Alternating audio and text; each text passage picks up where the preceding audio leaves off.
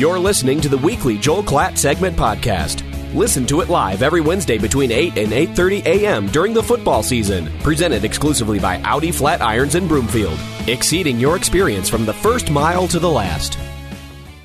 Joel Klatt joins us, as he does each and every week. He is presented by Audi Flat Irons. Good morning, Joel.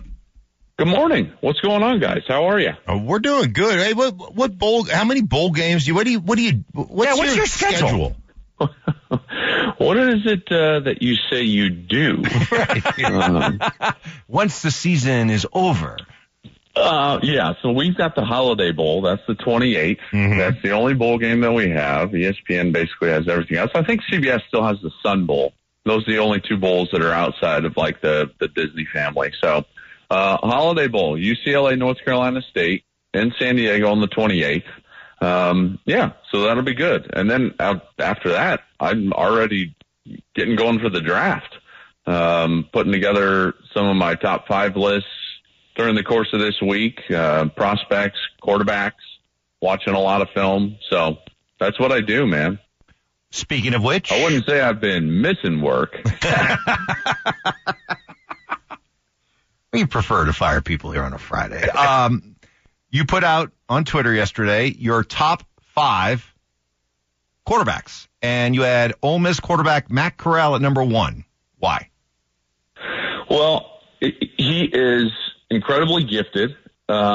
He's big. He's got a strong arm. He sees the field well. He can make all the throws. And then he's athletic enough to hurt defenses with his feet when he needs to. I love watching him play. I think that he is the type of guy and player that I think is kind of a good mix between the old and the modern style of quarterback. You know, I think too often we get into this position where a guy is either a pocket passer or, oh, well, he's really athletic, so we've got to take a chance. And I think he's a good combination of the two. And I think that he will have success in the league. Now, having said that, I will give a caveat out there. He would have probably been, and I haven't really gone back and actually, I have like this little ranking system that I use. He would not have been in the top probably 4 last year. I think that this is a down year for quarterbacks. So while I like Matt Corral and I like him a lot, and I hope that he has a lot of success, and I think he can, I don't think that he is as good of a prospect as what we saw last year or the year before, certainly. Tell me about the Liberty quarterback. What you have early, the Willis kid, the early, your early evaluation on him. Yeah, you have him fourth on your list. He's just so gifted, Mark. Like when you watch him play, it's just like, oh my gosh, like he's got every tool that you could possibly want to see, and from that standpoint, the raw ability is just so good that you feel like you can teach him what he doesn't know. And at some point, he's the type of player that just doesn't know what he doesn't know. And so the upside is so tremendous. Now, if you're a team that needs something right now, I don't know if Malik Willis is going to be your guy, but if you're looking at somebody that could potentially develop into one of the top tier, quarterbacks in the league, I think he's got that potential. It's not saying that he will get there or is absolutely a no-brainer. But, man, the gifts that he has, Mark, are, oh, gosh, I mean, you just sit there and marvel at him when you watch him. And so from that standpoint, the potential is off the charts, and it's going to be hard for some team to pass up. Let me ask you a question. I'm having a conversation with Dave Gettleman, the GM of the Giants, last week, talking about Daniel. Yeah, he's done a nice job. Yeah. It's been a bit of a struggle, but talking about Daniel Jones and talking about, the 3 or 4 games where he's throwing for 400 yards and, the big time arm and talent and athleticism and, talking about the outlier stuff, right? The things that, the top ceiling type of stuff and the juxtaposition between that and then what you see on a week to week basis for the most part, the mistakes, the redlining guys to the point where you're picking out one dude and you're never getting off that guy and, the interceptions and the fumbles and the, bad decisions when it comes to scrambling and all that stuff. Like, how do you take the potential of ceiling, the top ceiling of a guy that has one of those one or two outlier games versus what you see on a consistent basis on film? So this is a great question. Potential has gotten more guys fired than anything in the league because it clouds your ability to evaluate what's happening. And as a coach or a GM, what you see on film, you're either coaching or allowing, right? So those are a lot of like cliches to basically say you have to evaluate day to day, and you have to land on a question, is this player helping us win or not? I don't care what he could be in the future. You have to live in the present. Nick Saban's got a famous saying, and obviously he wasn't the first to say this, but every one of his offshoot coaches, including Kirby Smart and several other guys, Steve Sarkisian, who I've talked to, it's kind of a mantra of theirs, is that you just got to be where your feet are at. Well, as a GM, you've got to be where your feet are at as well. And you've got to understand what a player is doing to help you right now. And in particular, when a guy is starting to cross over that threshold from developing into, we need you to play well. For a quarterback, that's generally sometime in your second season, whether that's fair or not, that's generally kind of that point. And so you've got to be where your feet are at, and with clear eyes, evaluate what's sitting down in front of you, what you're seeing in front of you. And I think with Daniel Jones, what you're seeing is the talent and the potential is starting to override what the evaluation is when you are where your feet are at. Like you said, there are basics of the position that have to be checked off. It is a prerequisite in order to get to the things that make you great. And I think any great player would tell you that. And it's also not lost on me that when you look at some of the best quarterbacks in the history of the game, you wouldn't put them in a category of having, the best arm or the skill sets that are intangible like that. Joe Montana he was like the greatest game operator of all time. Brady doesn't have the skill set that you're just going to drool over.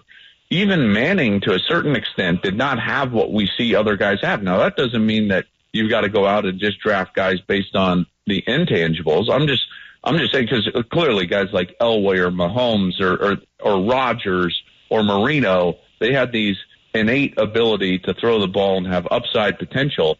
But that potential was only realized once they had the prerequisites of how to play the game properly in the first place. I want to go back to what you were talking about, your quarterback listings and how you balance if you're looking for somebody to be able to play maybe right away versus somebody that you're willing to be patient with. Out of these quarterbacks that you have listed, what kind of quarterback, who best fits where the Broncos are right now? Well, probably a free agent quarterback, to be honest with you. But I'm talking about of this list. Matt Corral, Kenny Pickett, Sam Howell, Malik Willis, Desmond Ritter. In that order, by the way, is how you have listed. It would be Kenny Pickett. So he's this year's, whether you want to call him a poor man version or not, but he's this year's version of like a Burrow or a Mac Jones, or a Baker Mayfield coming out of Oklahoma. Not that he's going to get selected up there, but I do think that he's going to be the quickest riser during the draft process, in large part due to this conversation that we're having. He's more ready than the other guys. He's played more football. See, I think that the position is a reps position. The more reps you have, the better you are. And he's had a ton of them. So being an older guy and having played for so long in college football, you see him do things on the field that are, for lack of a better term, just more veteran. They're more savvy. So I think he's the type of guy that can come in and have success right away because he's more suited to do that. He's more prepared to do that from a schematic standpoint and from a rep standpoint. And I think that's where Denver is at. They need somebody to be a playoff caliber quarterback right away. Now, I want to make this very clear. I don't think Kenny Pickett's going to be a playoff caliber quarterback right away, but of this group, he would be the most ready to contribute to an NFL team in his first year. So if, like Todd McShay yesterday, had a mock draft that had the Broncos taking Malik Willis, if that happened, your recommendation would be exciting prospect, tons of potential, but there's no way you'd want him to be the Broncos starter week 1 next year. Well, not if the roster looks anything like what we've seen it look, like this year. Because, and guys, correct me if I'm wrong, I feel like I'm taking crazy pills. I've got a really good beat on college football, and I'm sitting there and I'm looking. Denver's roster outside of the quarterback position is pretty damn good. I know I said that early in the year, and I felt like people looked at me with cross eyes. Like, I think it's a playoff roster. First of all, do you guys agree? Yeah, I think that it's good. I think you've got a couple of areas that, like, for instance, for me, inside position, guard, center, guard. I think there's some question marks there. And so, it basically makes it, as you know, as a quarterback, you want to have that ability to step up, to feel that pocket, when you hitch. If you don't feel comfortable doing that, the odds are is you're not going to let the number one receiver get into that second window. You're off of that guy because you have that feeling of, man, this thing is collapsing around me. So I think there's a couple of those. The other thing that I think is interesting, Joel, is when you look at the Broncos, and I know they've invested a lot in wide receivers, I just don't see the outside guys winning enough. I see a lot of 3 wide receiver sets where the inside guy, Jerry Jeudy, gets bracketed and the outside guys get eaten up. But, if it's if you're split out wide as an X, that cornerback is essentially taking inside leverage, forcing you to the sideline, and you're not winning your routes. So that's an issue for me with this team. I do think that the holes on this team are not so egregious that they couldn't be a playoff contender. I mean, heck, they kind of are as we speak, and this is not a season which we would write home about. And some of those holes I feel like can be and hopefully will be fixed through draft and free agency. But the biggest issue, I think, is having the quarterback position solidified. And I think we all know that. Going forward in this league, you've got to be solidified at that position, in particular in this division. So, if they drafted Malik Willis, I would look at it with cross eyes, to be honest with you. I would just be like, huh? What? It wouldn't fit where Denver was at. If the Giants or Jets or someone like that wanted to, listen, I know that those teams have quarterbacks, but I'm just saying if organizations that were in more of a rebuild mode drafted Malik Willis, I would understand it. I would not understand it if I was Denver. I think one of the things that scares people off when you talk about Pickett and saying the most ready going into the National Football League right now, they harken back to 2018 when Josh Rosen was the most ready quarterback coming into the NFL based upon reps and based upon all those things. So I think that's what scares people off. Why do those guys that have the reps, why do those guys that are the most ready sometimes, or like a guy like Rosen, why did it not work out? Well, I think that there's a number of reasons why they don't work out. And for the Rosen example, which is a great one, you do have the Mayfield, Burrows, and Mac Jones example as well. Mm-hmm. Now, those guys have turned out to be incredibly talented, but they have elevated the play of their organization since they got into the room. And you can even say that with New England based on what happened a year ago and where they're at this year. And I know that they're playing great defense, and, winning the game throwing 3 passes is incredible, but you kind of get what I'm saying. I think fit has so much to do with it. There are rare instances in which a quarterback or any player is going to come in and have a lot of success regardless of fit. And Rosen got caught in a bad situation where all of a sudden he's a member of a team that gets a new coach who wants to go in a different direction, who wants to select a different quarterback. And now once you move on from that team, then you're no longer on the list of players that GM is incentivized to give every possible chance to. So once you're not on your original team, it becomes very difficult. And so you become somewhat of a victim of circumstance. And I think that's in part what happened to Josh Rosen. Because listen, if he has the same coach year over year and continues to play, I don't think that you can convince me that he was an abject failure as much as a victim of circumstance. And I think that fit and circumstance is generally where you see guys fail in the NFL at this position. And I know that some of them just can't play, and you see that. But, fit has so much to do with it, Mark. And so you've got to make sure that you're getting the right guy who is in the right system, who can see the right things, and that you're going to have some stable community of assets around him as he begins his NFL career. Visit with Joel Klatt, our weekly Visit with Joel, presented by Audi Flat Irons. All right, quarterback, you need to break the tie here, as Mark and I have been bickering/squabbling, debating all week. Mark believes that you can have an above-average scoring offense in the NFL dependent on a dominant run game. I claim that the running game matters, but if you want to score and win ultimately in this league, you score to pass, you pass to score, you pass to win. How do you see it? Great debate. Great debate. It depends on the level of dominance that Mark is talking about. Like, I don't think that you can have a great scoring offense if you're just like a good to even like somewhat, great running team. But if you're a dominant running team, when you can run it successfully regardless of numbers in the box, regardless of game situation, then yes, you can be an above average scoring offense with a dominant run game.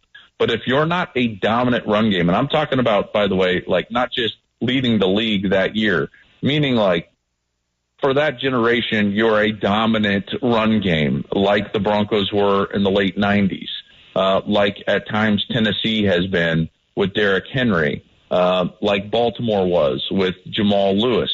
I think that you can do it that way. But if you don't have that dominant of a run game, then you are going to need to have the ability to throw the ball with a lot of efficiency in order to score the points necessary to be an above-average scoring offense.